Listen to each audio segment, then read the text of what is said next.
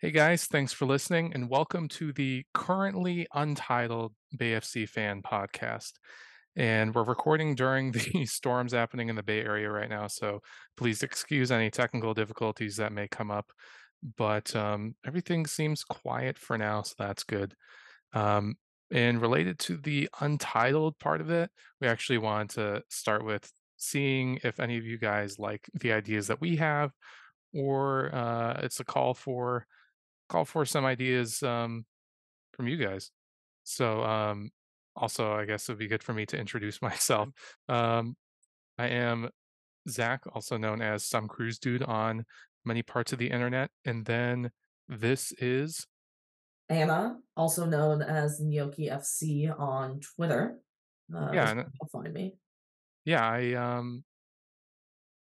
yeah, we'll go with the we'll go with some name ideas that we had just as a icebreaker from us to you, the audience, and then after that, we'll go through a running order, and then we'll actually, more of introduce ourselves. So, what are some of the ideas that you had, Anna? So the first one I thought of was bagels, which to me was a joke in essence, but you also kind of thought it was fun, like bagels, not the food. Yeah, Bagels. hashtag Um, BAE sort yes. of goals, but And then I had tried to figure out some sort of incorporation of the colors of the team. So I know they're using like a bay blue, a steel gray, a poppy red. Um, and so I was thinking like bay and gray, or just really trying to play on the colors. But mhm. what about you? What ideas did you have? Well, mostly what I brought to the table was just the word hella and wanting to incorporate hella into it somehow. So hella bagels, hella FC, hella soccer, hella WoSo, straight to hella, just so that people can know from the jump um, where we're from and what we're about, kind of like how Bay FC is just it lets you know we're from the Bay Area. Uh, yeah, so if you guys have any ideas or liked anything that we said, I do think it would be really funny to somehow have almost a bagel as the mascot for this podcast. I feel like that would probably be a first, unless there's some bakery podcasts out there, which I guess would not surprise me. But yeah, anything else to add as far as the names go? No, just a warning for the listeners. We are the stupid Americans that Lindsay Horan warned you about. So take That what we is say with a true. grain of salt. Yeah, that is very true, unfortunately. But you're gonna have to stick with us anyway, because I don't think Lindsay is herself recording a podcast about Bay FC. But speaking of that, we have a running order here. We don't know necessarily how much of it we're gonna get through since this is the first episode and there is a lot to talk about. But our plan is so far for the introduction to ourselves and the podcast, letting you guys know what it is, and then going back in a time machine a little bit to give just an introduction to Bay Area women's soccer and soccer in general for folks that might be new to the scene. And then finally getting into the news and signings because it's been a hella busy week, as we'd like to say around here.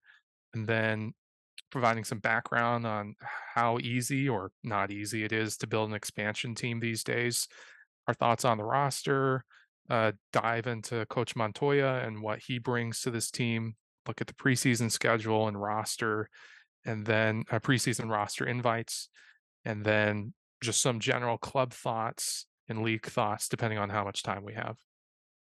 And yeah, so going off of that, I'd like to, you know, fully introduce myself as Zach and some cruise dude.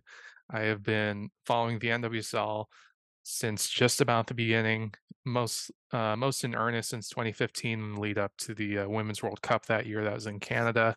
I was a Western New York Flash fan for a few years until they moved to North Carolina. I've long been a neutral NWSL fan for these last several years, and also outside of that, I'm a big San Jose Earthquakes fan and Monterey Bay FC fan, and so you may recognize my voice from such podcasts as Quakes After 90.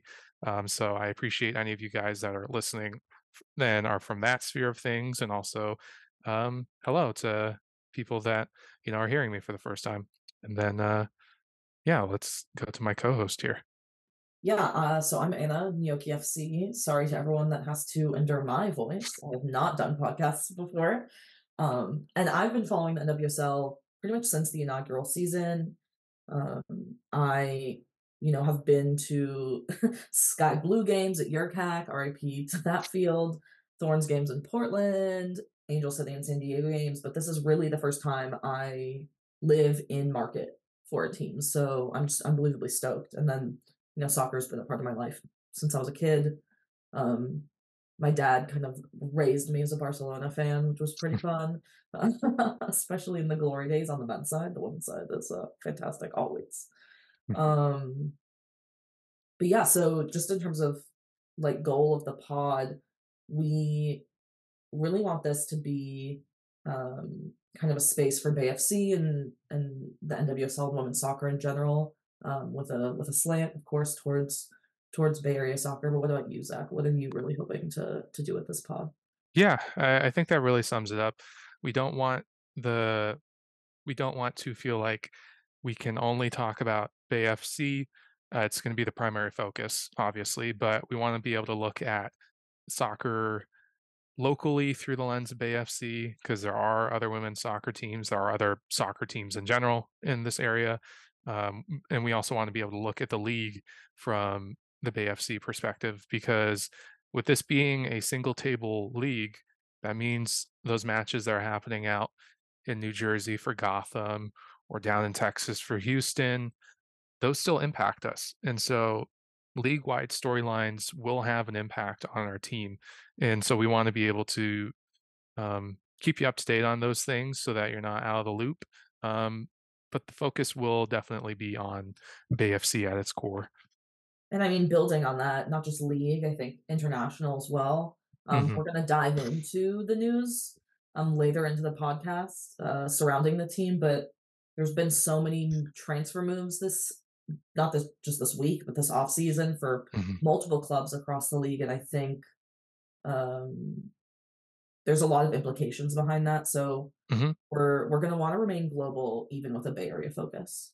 Yeah, and then also since our team has national team players on it, maybe not U.S. national team players currently, which that's also a discussion about maybe we should, as far as maybe the players we already have should be on that national team. But anyway, getting too far ahead of myself there. But another thing that I want to mention is that we have some potential guests or co-hosts that we might want to bring into the fold. So this isn't necessarily the final roster. I think it is the core roster though. And yeah, we're looking to collaborate with folks that are fans of other teams, just bringing their insights into the league and into how their teams are going. And also, while we will talk about, again, like we're wanting to keep it global, we'll talk about men's soccer in the context of the Quakes at times during some of these like introduction episodes. We don't want to, focus or have like comparisons because or too many comparisons because for one, not everyone that's following BFC, cares or follows the Quakes or MLS, and then also. BFC and women's soccer have earned their own place, and there are things that just don't really have a one-to-one matchup between the men's game and the women's game. So we'll use it as a way to kind of bridge the gap for new fans for a little bit here and there, but you don't have to worry. The focus here, of course, is going to be WoSo and BFC. I think we should really just kick it off with an intro on Bay Area women's soccer, the history of soccer in the area. I think anyone that follows the league or the U.S. women's national team knows how much talent comes out of the Bay Area. But Mhm. do you want to maybe dive into that a little bit?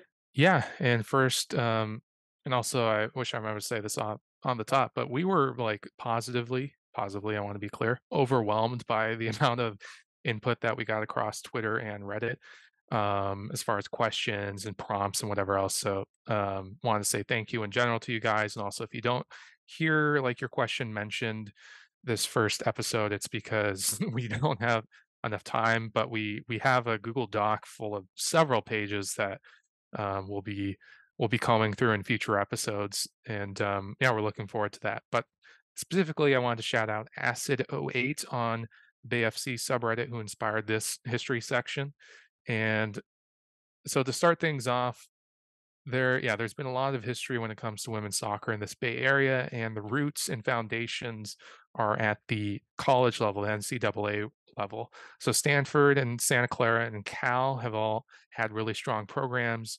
though sadly for a lot of people that I know that are Cal fans and Cal alum, their team has fallen off in recent years. But Stanford and Santa Clara are regularly making it to the NCAA tournaments, regularly making it to finals and winning championships. And so many pros and especially U.S. women's national team players have come from those universities. Yeah, I mean, the founding four are, I think, are the perfect example. BayFC's founders, Brandy, Leslie, Danielle, and Allie, all are Santa Clara alum. And then, you have major women's national team players, Alex Morgan, Kristen Press, Kelly O'Hara, and then even in the new guard, right? Like Naomi Girma. Alyssa Thompson was going to go to Stanford before she decided not to go to college and go pro. You just have so many notable names, and BayFC's own roster as well, like drafted um, Doms. Maya Doms, Alex Loera from Santa Clara was the first player signed to the team. I Hmm. think there's just a very rich talent pool coming out of this area. It's pretty incredible. Yeah, and not only for players now that I think about, but also coaches. Like we'll get into it later, but um, BayFC's coach Albertine Montoya, he coached briefly at Stanford as well as I think Santa Clara as a assistant, and so there's elite coaches that also either stay in the area, like Jerry over at Santa Clara, or that come through the area as assistants, and so that's something that um, this team definitely is wanting to tap into, whether through their drafting or through their hires. And yeah, so we just wanted to give a bit of a background to that. And the first bit of professional background and history is that the the first pro women's team in this area was the Bay Area Cyber Rays, which then were a year later renamed to the San Jose Cyber Rays. They kicked off in WUSA in 2001, and they were actually the league's inaugural champions in 2001. I think they were led most notably as far as star players in Brandy Chastain, San Jose's own, and also a fun coincidence for San Jose soccer fans that are fans of men's and women's teams was that the Quakes also won their first MLS championship in that season. But sadly, things wouldn't last long for the Cyber Rays or for WUSA as that league would fold after the 2003 season and the Cyber Rays went with it. Yeah, I mean, there's just such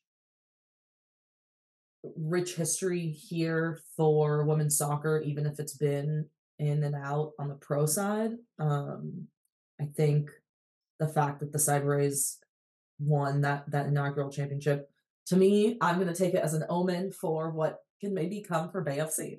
Hmm. Yeah, well, to continue on that theme, spoiler alert, um, the second pro WoSo league in the US was the WPS, and it was brought together in 2009, or that's when it kicked off. And another team, FC Gold Pride, joined that year. They played their first season at Santa Clara University at Buckshaw Stadium, which is also where the Earthquakes team moved, or that's actually where they played when the team was brought back into the league because they were moved in 2005. But, yeah, FC Gold Pride, they joined as a last-minute expansion, well, technically not expansion because all the teams were new. They were a last-minute founding team. They were originally supposed to be an expansion in 2010, but another team fell through, so the owners were like, "Yeah, why don't we just, you know, try and get a team together as quickly as possible?" So they brought in current Bay FC coach Albertine Montoya into his first professional coaching job, and the team struggled with the first season, they finished 7th out of 7 teams, but that was in large part because Montoya wanted to play a certain attacking style of soccer, but he was given a roster that did not really fit those needs. And so then when it came to the 2010 season, they were able to retool a lot. They only ended up bringing back, I think it was 8 players from the first season. And that 2010 season has been seen as arguably one of the best in women's soccer in the world. Thankfully for the team, Marta fell into their laps, and though sadly her salary of, I think it was a $500,000, was the thing that guaranteed them success as far as winning the regular season and the postseason, but then also, was a bit too much for the team to afford, and so they ended up folding just about a month or so after they won a championship out at Pioneer Stadium at CSU East Bay. Yeah, I mean, I think a lot about the WPS just in the context of what went down with that league, what FC Gold Pride was. I mean, you talk about a team that was stacked, right? Like you have Nicole Barnhart in goal, you have Kelly O'Hara, you have Marta, you have Sink, um, Allie Riley, Ali, Rookie of the like Year. Shannon Box, Camille Abile. You have top international talent. It's just pretty incredible that this team existed and was here, and then it was gone like that. Yeah. And I think the WPS in general has a really fascinating history, which maybe we can get into another time. Yeah. Highly encourage anyone listening if you're not familiar with the WPS and the history of the WPS, and then particularly Magic Jack and everything Oh, that yeah. went down there. I think it will provide a lot of context for how the NWSL was eventually set up and where Mhm, maybe it failed when it was first set up and mhm, kind of what the league and the owners have learned or been pushed out because they perpetuated the same issues. mhm. Yeah, yeah, leading into NWSL, both of these leagues, if you did your math, the, WUSA and WPS lasted for 3 seasons each. So something going into NWSL that they were like, "Okay, first of all, can they even reach that 3-season mark? And Mhm. then secondly, can they surpass it? And how long can they surpass it? Can they actually survive? Can they keep going?" So NWSL, it kicked off in 2013, and WPS had folded after the 2011 season. And so this was also uniquely to the last two leagues, the first pro WoSo league that did not feature a team in California at all. There wasn't a Bay Area team, there wasn't an LA team, there wasn't a San Diego team, there was no one from California. And that said, the earliest interest in an NWSL team in California, I think, started the next year. I know there are some reports, I think, out of LA, out of San Jose. It started as early as 2014, but nothing really came together that was anything meaningful until 2021 when the current Bay FC ownership started to kind of brew and be brought together, and kind of all the pieces started coming together. And, you know, that's the foundation for where we are now. I think about those first 3 seasons of the NWSL a lot, particularly, you talk about you started watching the league in earnest leading up to that 2015 World Cup, and Mhm, I think in the broader conversation, 2019 is viewed as a really, really pivotal turning point for the league. But I think for me, 2015 is where I saw that initial shift. mhm, I was in New York for that ticker tape parade. Um, I was in high. I guess I just graduated high school when they won the World Cup, mm, um, and it kind of felt like the league was unstoppable. But then I remember going back to Yurkak Field after watching them win World Cup, and you're like, what the the drastic difference in the resources available to these players for these professional athletes that are training at I would argue fields worse than my high school soccer fields.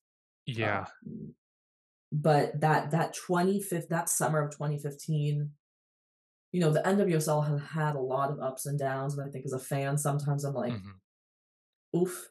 But that summer of 2015, I think I was like, "This is the one. This is the one that's gonna work, mm, and it's gonna stay." yeah, and, And it has. yeah, and it's it's not been without its trials and tribulations, which we won't get into here and now on this episode. But, yeah, the impressive thing is that the league was able to juggle its teams as far as relocations and expansions, and it just kept momentum going to the point where Bay FC is entering into the league with the league looking the best it ever has. and it looks like it's not going to stop as far as that momentum goes. But for kind of the current state of affairs when it comes to professional soccer in this area, BFC is currently the only other first division.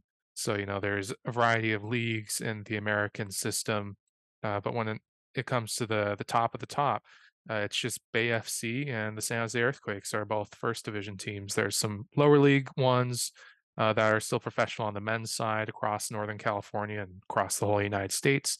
And then there's dozens of men's and women's amateur soccer teams in various national leagues that are based in Northern California and in the Bay Area. And so the thing to look ahead on and potentially that we'll be talking about here and there as more whispers um, turn into more relevant news. But there are plans in the coming years for the currently amateur Oakland Soul, which are part of the Oakland Roots organization, to become a professional team and a new top flight women's soccer league, the USL Super League, that will be starting this summer. The Oakland team will not be starting this summer, um, but the Oakland team getting off from amateur to professional, it depends on a stadium, a modular stadium being built near the Oakland Coliseum, among some other factors. And I'm excited for it. I think the more avenues for professional women's soccer in the US, the better. I think it'll allow for growth. It'll allow for access for people to watch and kind of see the talent that exists. Um, you know, Obviously, Super League hasn't started yet. We don't know what it's actually going to look like, but I think some of the folks involved in that are some really good people who are clearly invested. So I'm excited to see how that plays out. But I think now it's really time to dive into BFC, Hmm. the backgrounds on this team, and I think it's impossible to talk about the roster and what's happened this week and leading up to this week without really diving into what it takes to build an expansion team. Hmm. And we've seen several iterations of what building an expansion team looks like in this league, and it's changed, right? Um, National team players used to be allocated across the league. That is Yeah, just not used a to thing anymore. used to be something where, there was a lot of talk in this offseason amongst Bay FC fans of like, okay, are we going to be able to secure like a marketable US women's national team player to be able to have for us? And even just, a relative few years ago, that wasn't an issue. You just would get one. Not only would you get them from the US national team, you'd get them also from the Canadian national team. And even in the first like 2 seasons, I forget, um, you'd also get a Mexican women's national team player potentially. So that was a very specific strategy to try and bolster the league when it was growing. Um, It but it's helped with the something that, parity for sure. I think yeah, definitely, when the because league if was first starting, that seemed to be a really clear intention Mhm. from league leadership. Yeah, because if all the players ended up on one team, if you could imagine cough, cough, Gotham FC this season, all the women's national team, US women's national team players on one team, there could be a potential lack of parity or looking at a super team. Um, but yeah, that wasn't the case for a while. But, as I know you'll get into here, that's just not the case anymore. It's not as easy as it used to be to build an expansion team. Yeah, I mean, even think about that, like, free agency didn't exist until recently. Hmm. Transfer fees were not a thing. These are all really positive changes, I would argue. I think the fact that we can Of move course. away from the allocation of these players, we have a free agency, there is money being exchanged between teams for players, I think just speaks to the value that's been added.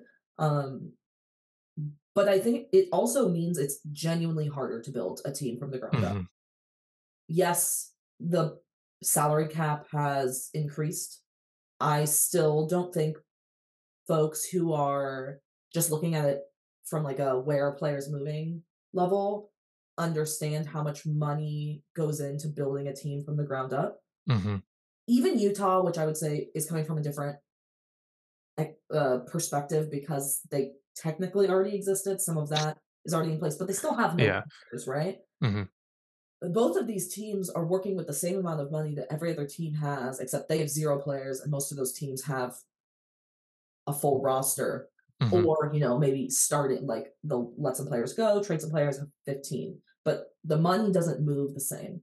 Um, so you have to be savvy with getting players. You have to, I think we saw it with the expansion draft, both the teams were pretty intentional about talking to players beforehand to kind of figure out who would want to go where. Um, but the expansion draft debate is its own thing. Yeah. I'm not the biggest fan of the expansion draft. No. I also recognize that with the current financial limitations, I don't know what another option is. Folks say just like buy the players outright, but I already know for a fact that players were pricing teams out. Mhm. And like, if you want an expansion team, it can't be at the cost of 50% of their salary cap.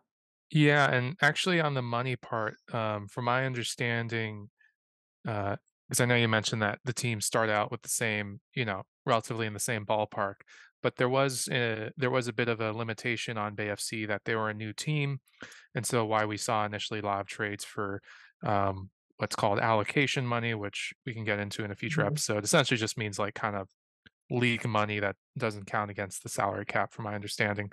Um, but it was something where these other teams have existed, even if it's just like, for example, Angel City or San Diego, they've already had a couple seasons or more in the league. And then for other teams, they've been there for years and years and years. Bay FC was in year one and they did not have, again, as far as I know, any any bit of money that could be added on to be an advantage. And that's also something people have talked about of like, instead of an expansion draft, why not, let these expansion teams have a bit more of league funding or money just as far as being able to recruit players and then maybe tie that in with some ability for players to have some agency and be like, you know what, I do want to go to one of these expansion teams. So let me have the ability to, have a little more flexibility with my contract.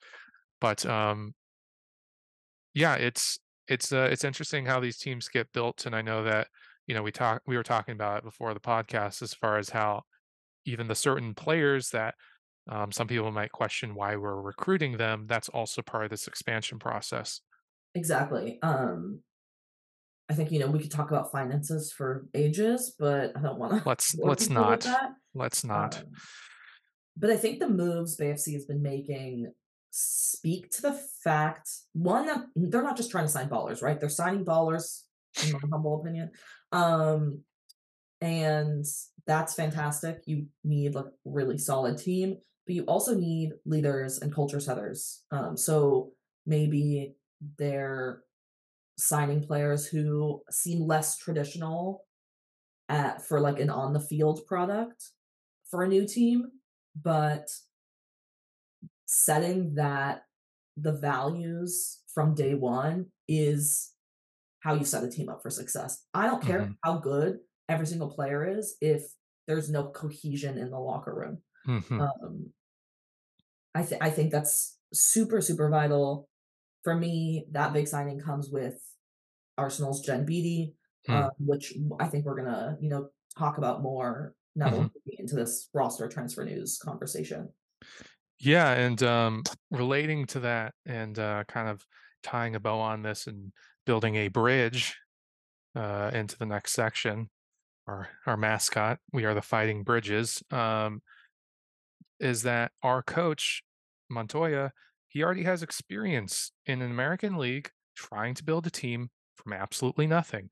And it was a lesson in that front office for FC Gold Pride of like, oh, maybe we, missed out by not actually getting this coach the players that he wants. And then they went from last place to then the next season building a team that had players that worked for his system and they won the whole league. And one thing that was important in an article I'll mention later that I read, there was talk about how, you had your Marta, you had your rookies before they were, the greats that we know them as, and like Ali Riley, who's currently captain of Angel City, Kelly O'Hara, who's a U.S. Women's National Team legend, Shannon Box, another U.S. Women's National Team legend. There also were players that didn't have much to their name that were hugely important to the team. And so I'm confident that, you know, all these players, whether they're like the third string goalkeeper or, the star striker, they're important and vital to creating that culture. And it's something that thankfully Montoya, as well as Lucy Rushton, the general manager who helped build out on the men's side Atlanta United in their initial seasons, there's a lot of experience already there in building a team from the ground floor. And the only way that you can do that is by bringing in players. So we're finally into probably what is the main event for a lot of fans, which is the news and transfers section of this podcast. And so I tried to do a timeline because there were so many signings last week. I think we signed one, two, 5. 3, 4, 5 players in the span of about 7 days. Um, It was a lot. It was yeah, a lot. It was I don't know about you, I felt like I lived a lifetime in those 7 days. yeah, it was something where, and I talked with you about this and with some other people.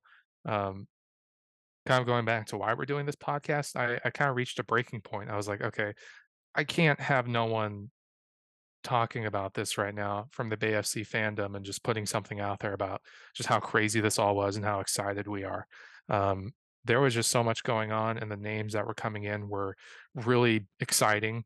Um, Yeah, I yeah, mean, and I think what kicked it all off was that initial we had heard rumors about Dana from moving from Man City to the Bay, and then, of course, the hilarious Man City breaks the news before Bay FC breaks the news, um, and so that's officially announced last Friday, January 26th, and those rumors went back to January 9th, so yeah.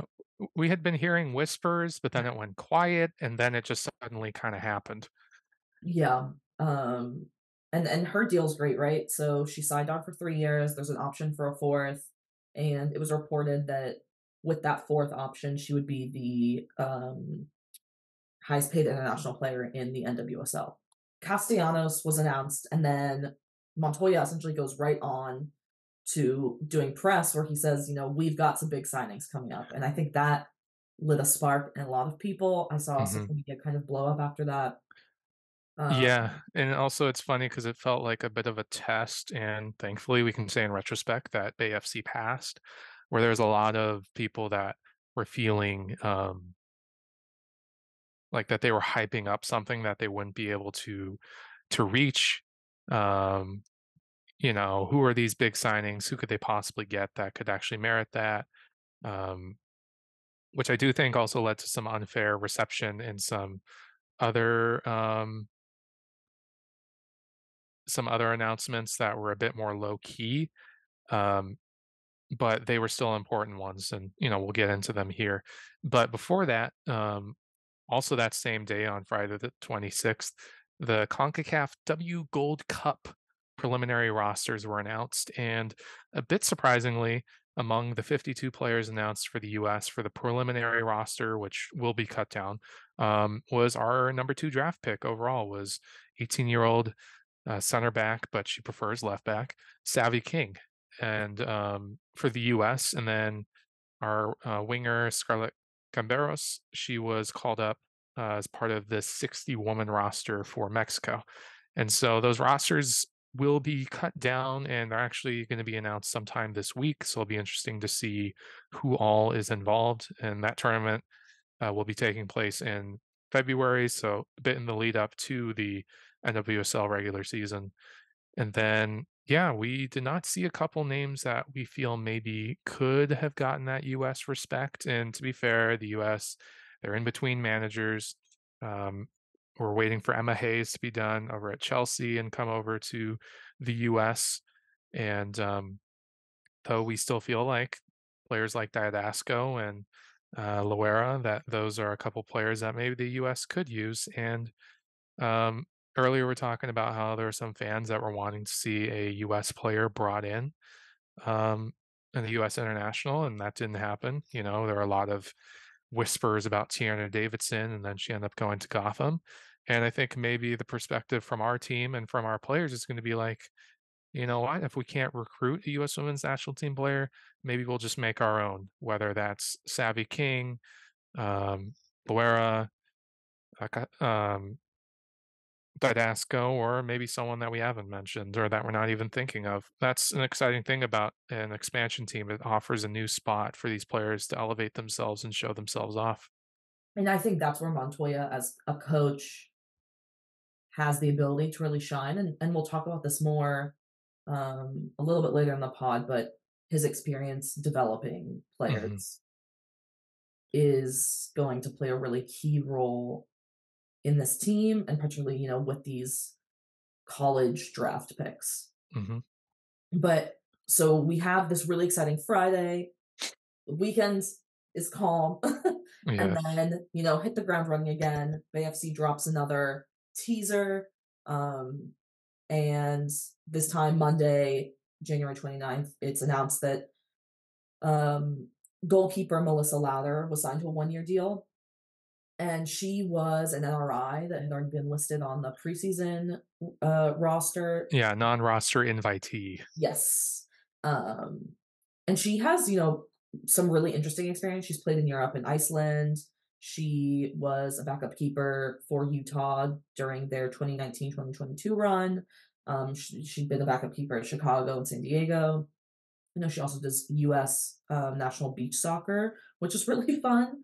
But it's good. We only had one keeper signed to the roster until Melissa was signed. So now we have at least two keepers. I think, you know, that's good. Mhm, Roster still being built.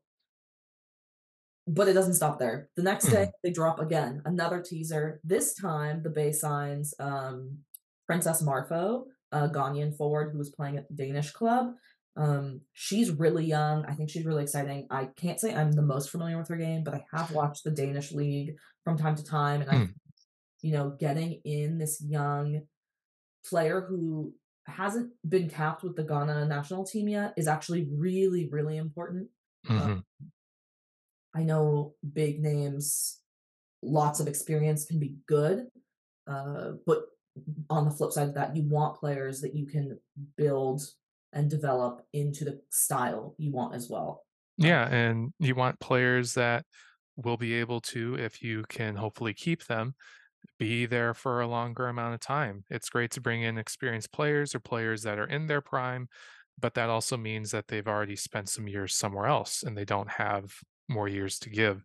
Yeah, so in bringing in Princess from FC Nordjylland, I had to throw that in there because my partner is Danish, and I am looking forward to hearing either how well I pronounced it or how not well I pronounced it. We'll find out. Tune in next week. But yeah, it was something where I was a little disappointed to see some of the reception as far as being like, "This is it? This is who we're bringing in?" And I was like, "I am really excited. This is seems like a really smart signing." But the moment that everyone was waiting for would come, a couple days later. Yeah, so I have to say this one, I think as soon as it was announced that Asisat Oshoala was going to leave Barcelona, I was like, "She's coming to the Bay. I don't care what anyone else says. It's the Bay. It's nothing else." And lo and behold, that was true. Bay FC dropped their first overnight tease. That was fun. On Wednesday, and then Thursday, February 1st, it was officially announced that Oshoala had signed. Um, and was transferring from Barcelona to Bay FC after 5 years with the club. I think, as a Barcelona fan, I think it's really hard to um, summarize the impact she had on the club. Mm, She scored an unbelievable amount of goals, yeah. of many games as well. I think she's the fifth highest scoring player um, in the team's history, and you know like truly an Agba baller. You can't ask for I think a better link up with Dave Mhm. Castellanos, who is going to help create a lot of space for Asisat to get in the box and drive home those goals. Um, and Mm, you had made a really, we've been talking about this. I think something interesting. You had highlighted how it wasn't until the day before the news was Mhm. announced that she was linked to any single club. Yeah, Um, it was a for those of you who potentially were following, like, on the BFC subreddit or on Twitter or wherever you get your news, there was a little bit of a transfer saga just in the sense of, um, I think it was reported in Spain on the 27th. For that was the first time that someone said, like, "Oh, Oswala's, leaving for the US," and that was huge, but then we're like, "Okay, I wonder when they'll start naming, like, which teams are probably interested." And then the next report would, add some, validation and some confirmation, but then they just also would say, "an NWSL club." And there were, like, 2 or 3 of those from, like, well-respected journalists, out in Europe that cover women's soccer transfers or covered Barcelona's team, but it wasn't until a outlet from Nigeria, the afternoon before the day before the announcement ended up saying she's going to Bay FC, and it's funny because kinda, like, by that time, everyone was like, "Okay, it's gotta be Bay," and it was, like, I think an hour or 2 later that Bay put out their own teaser, and everyone's, like, "Oh, it's happening." Yeah, and so all that to say, it seems like, uh, the way that this transfer season has gone, it seems like Bay really likes to keep things on lock as far as they're not gonna be teasing through the press who they're bringing in. That's usually going to come from the other side of things, which I think that's great for players if that's what they want. If there was a situation where a player did want it to be known, I'm sure that that would be put out there. But as far as Bay goes, it looks like if you want something hidden, they're gonna keep it on lock, and so that's can be a little frustrating as a fan because like, oh, I want to hear everything, but it is respectful to the players, especially if like a deal falls through, for them to be able to have that um, anonymous nature to it.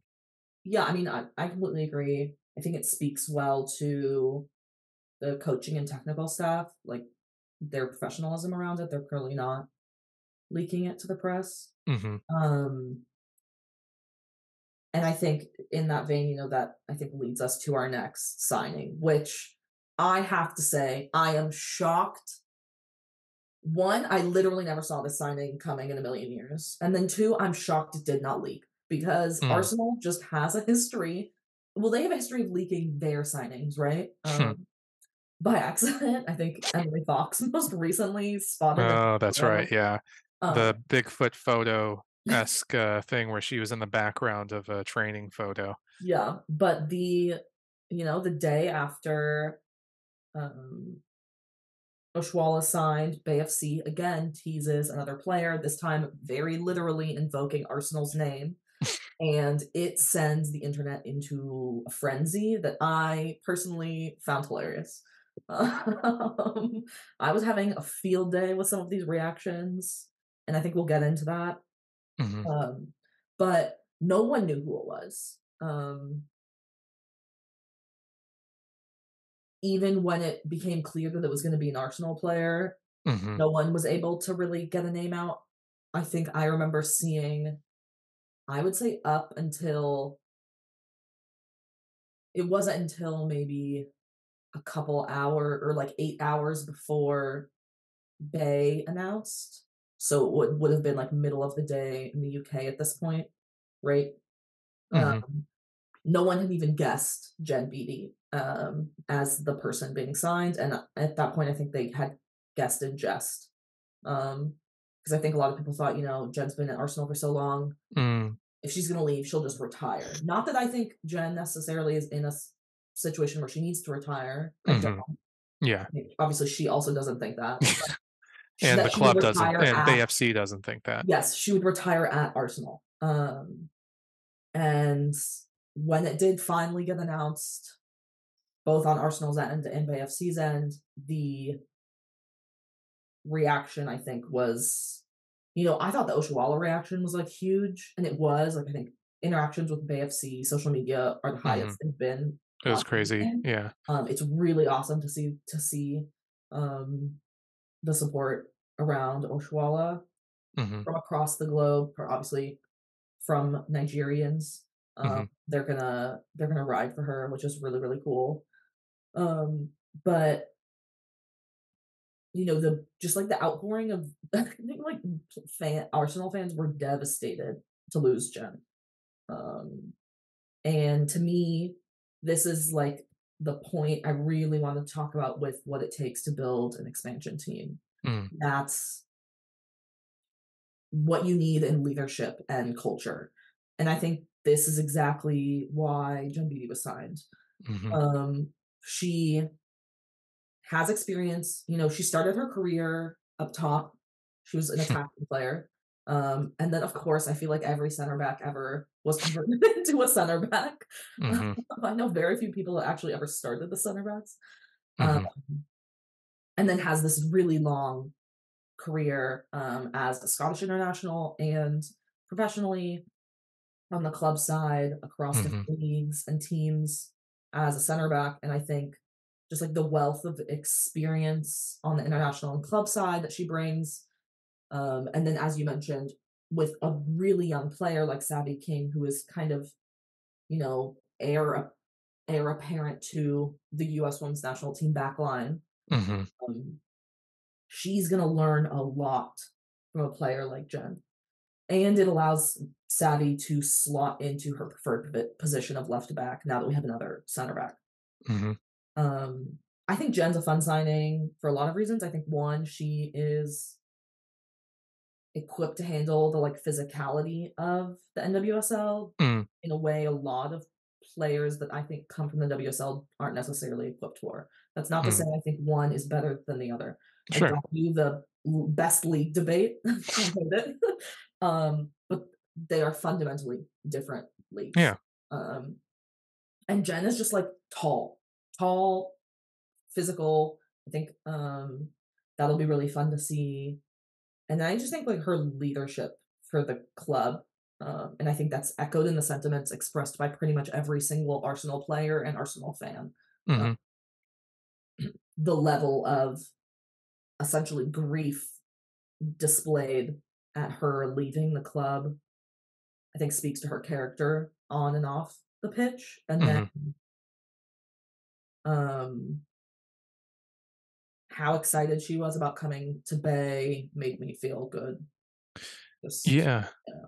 Yeah, and, that seems like a recurring theme throughout the different transfers, um, this season, and then specifically this week. You know, tinfoil hat people will be like, "Oh, they're being coached to say this or that," but every one of these players, is talking about, they're interested in building a team from the ground up. They're specifically interested in what Montoya has as far as what his vision is for soccer and for how it should be played. And so it's been, yeah, really, really encouraging to see that, it's not just it's not just a soundbite. It's not something that Montoya is just making up. And we'll get into that later about what his history is in coaching and what we actually should potentially be expecting. And yeah, it's something where, you can take it from the players themselves. They aren't lying. Um, and so it's exciting to potentially see what's going to happen. And also, just before we moved on, I wanted to mention I think it was Sixtress on Reddit was in general just wanting to ask about the social media outpouring, which we did talk about the English side, but it was kind of interesting seeing on the American side that, and specifically the Bay side, that there was a bit of almost a bit of like quizzical reaction or like, I can't believe they paid for this player. And I think that you brought up a lot of good points as far as why they did. And I think, especially for this system, having a lot of center backs and then potentially players might be moving around, it's good to have that foundation in the back. And BD, is not someone that is done there. She's maybe near the end of her career, but she's not done yet. And so I think this will be a signing that, for all the reasons that you listed, may end up looking a lot more valuable by the end of the season than people may expected. I also think it like speaks to in the same way that I think a lot of people outside of the US who maybe aren't as familiar with the NWSL will write the league off because they view it the way they view the MLS, Mhm, which I love my Chaos League. MLS is very fun. But the MLS and NWSL are not one to one in terms of like where they are Exactly. in their respective worlds of professional Mhm. soccer. I think it's similar. Like this is like a largely American focused soccer watchers who maybe aren't as familiar with BD's experience and Mhm. history in the game. Mhm. She's pretty much like won everything she ever played in. I think that that kind of you can't coach that, right? Mhm. That kind of experience. So, Yeah.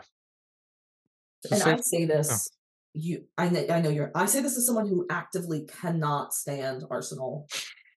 I'm so sorry, Jen Beatty. I hate Arsenal.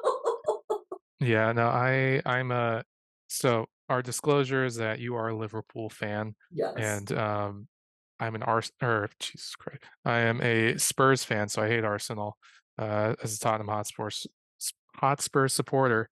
Shout out to Dom, who, might be on this podcast in the near future, who's an Arsenal fan, and we chirp each other about that, but there was something to me, I'm like, "Oh, it's great that she's moving on from that team to, one that I can actually enjoy her, being part of."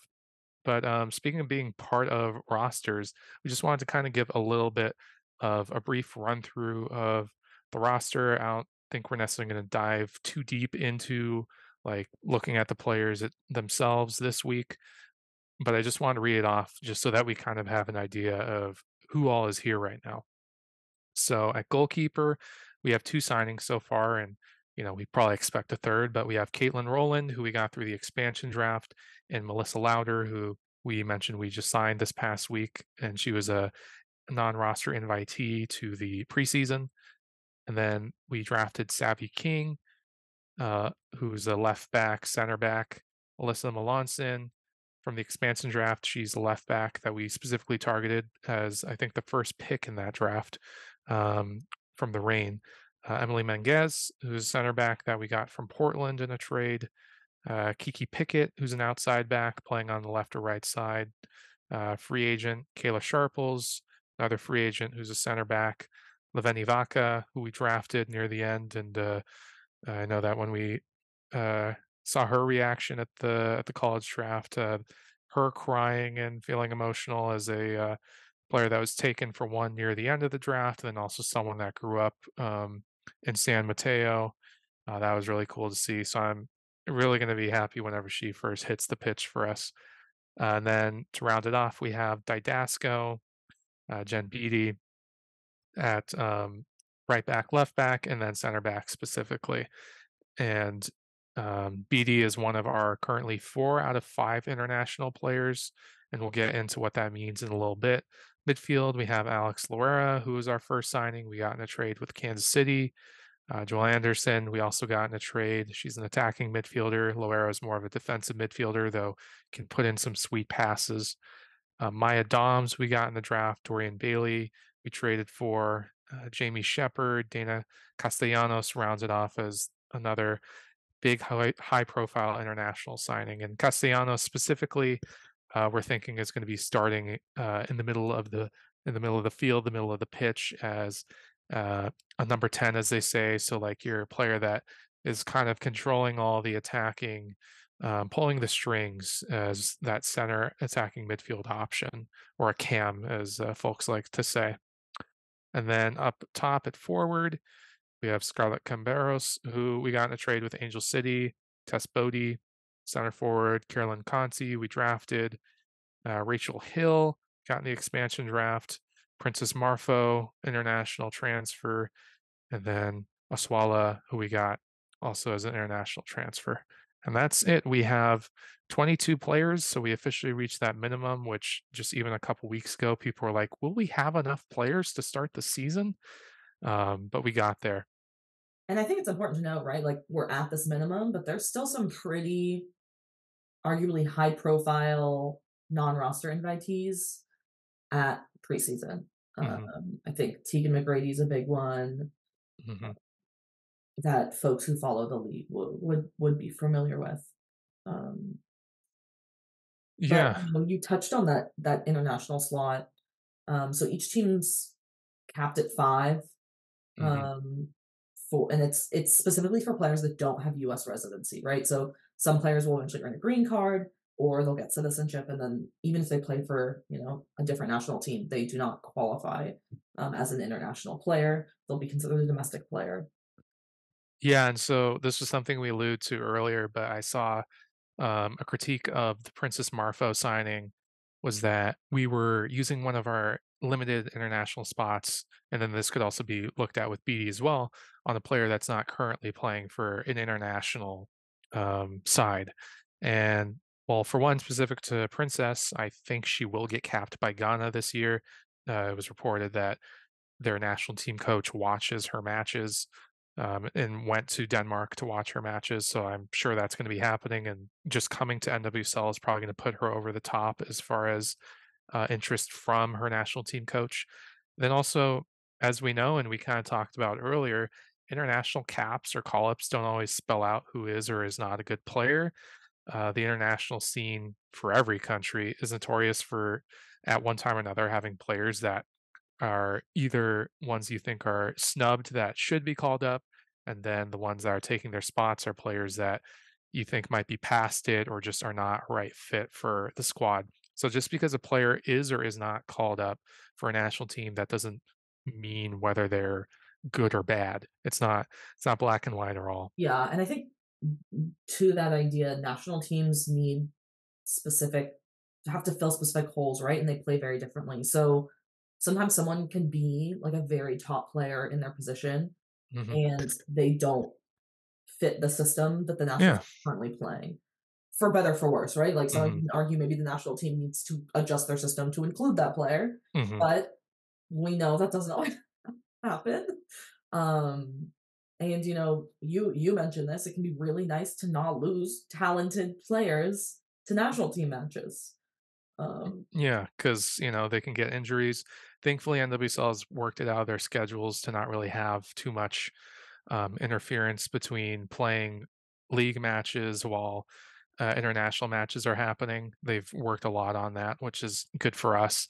But yeah, that doesn't mean that your team isn't playing, but then your player, gets injured, like takes a bad tackle or something like that, or just freak incident. It's just what comes with the territory as far as you potentially do get those benefits of having a higher profile player on that national team, but it comes with risks. So I think it is something where, it's good to have players of all sorts. If we had only national team players on our team, that wouldn't be a good thing. Like we'd have players that, are not getting as many breaks as some of the others. Yeah, so it's not black and white. And I think that, yeah, that was a point that I wanted to make after seeing some of those takes. Then relatedly, something I was also thinking about is um, it'll be interesting to see with some of the players coming from overseas how we manage their game time because some of these players, like Oswala, she has been playing for like almost dating back to like the beginning of the 2022 season, essentially, because she went through the 22-23 season with Barca, and then there was the Women's World Cup in the middle of the 23 season, or sorry, in the middle of the 23 summer. And then she was back, although it was a bit playing less, more off the bench, she still was playing when it came to the current 23-24 European season.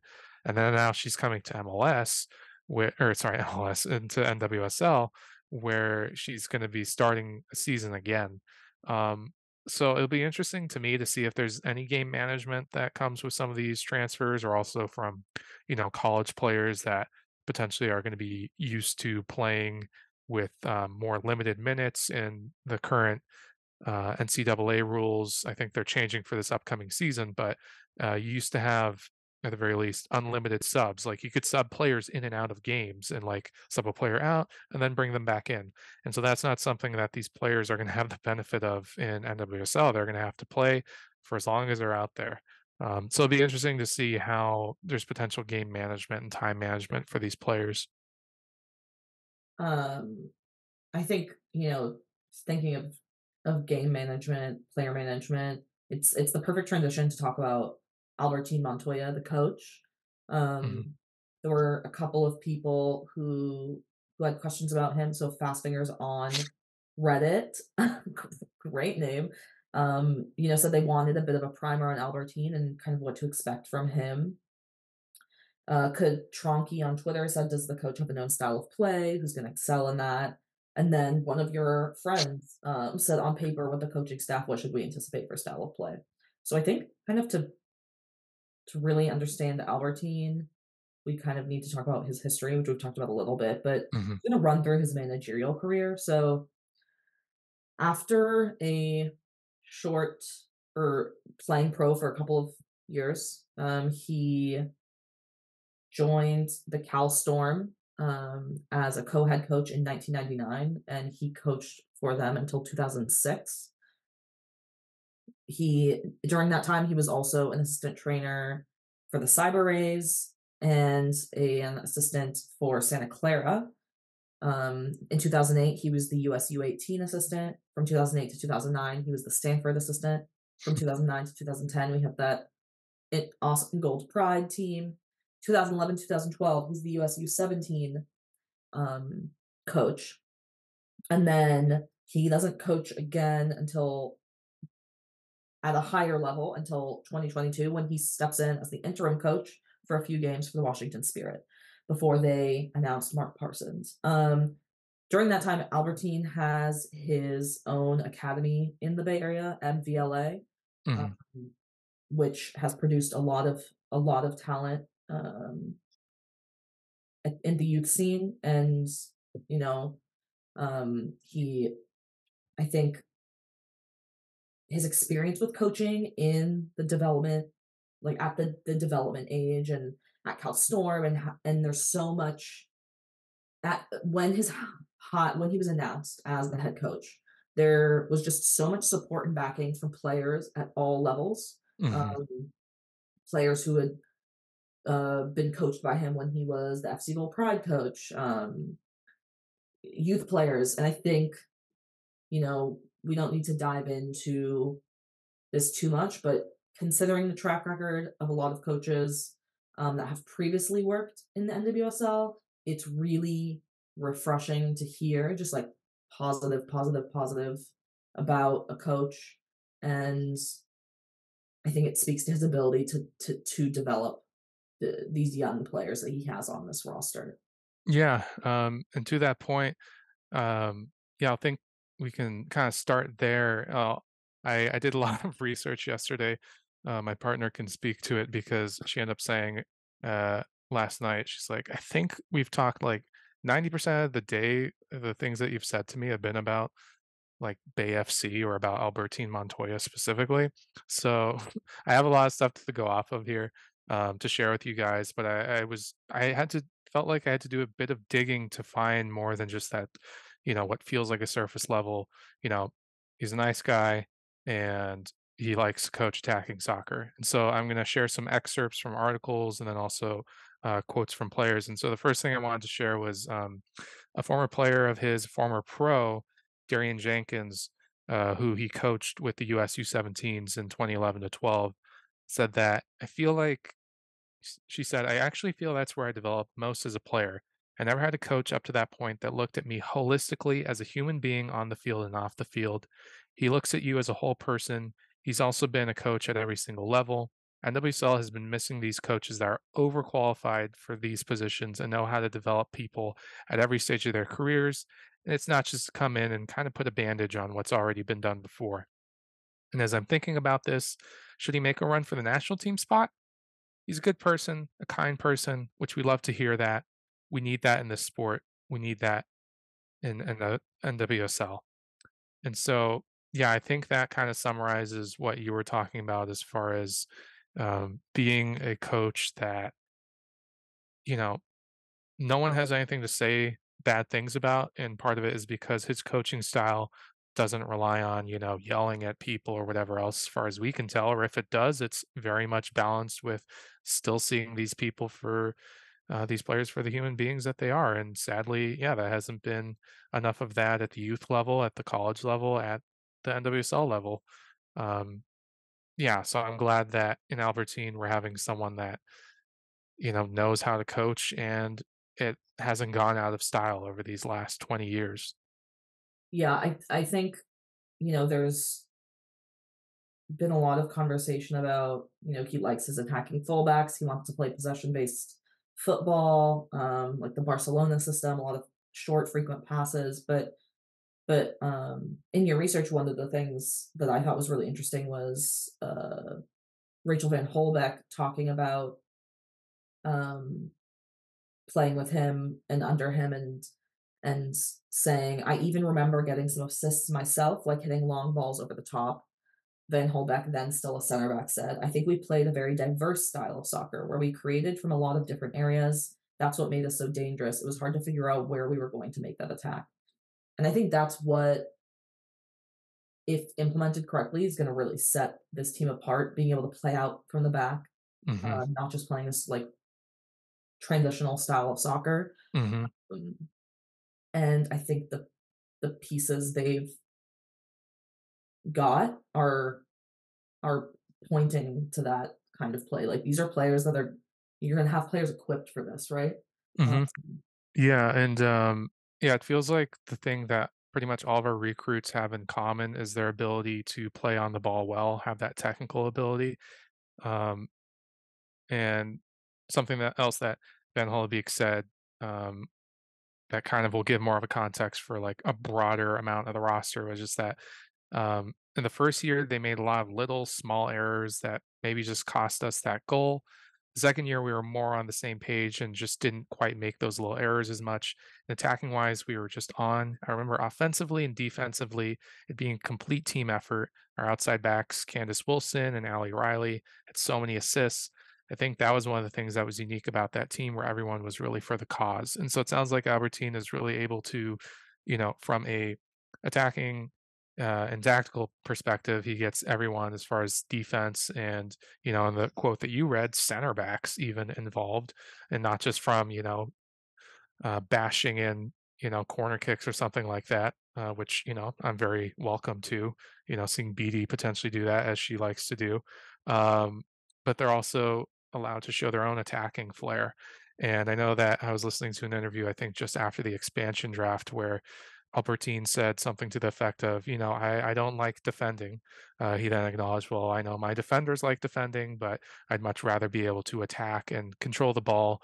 And then that means the defense, doesn't have to do too hard of work. And he talked about, he's like, I love my, I think he said something to the effect that I love my outside backs to overlap, underlap, just be involved in the attack.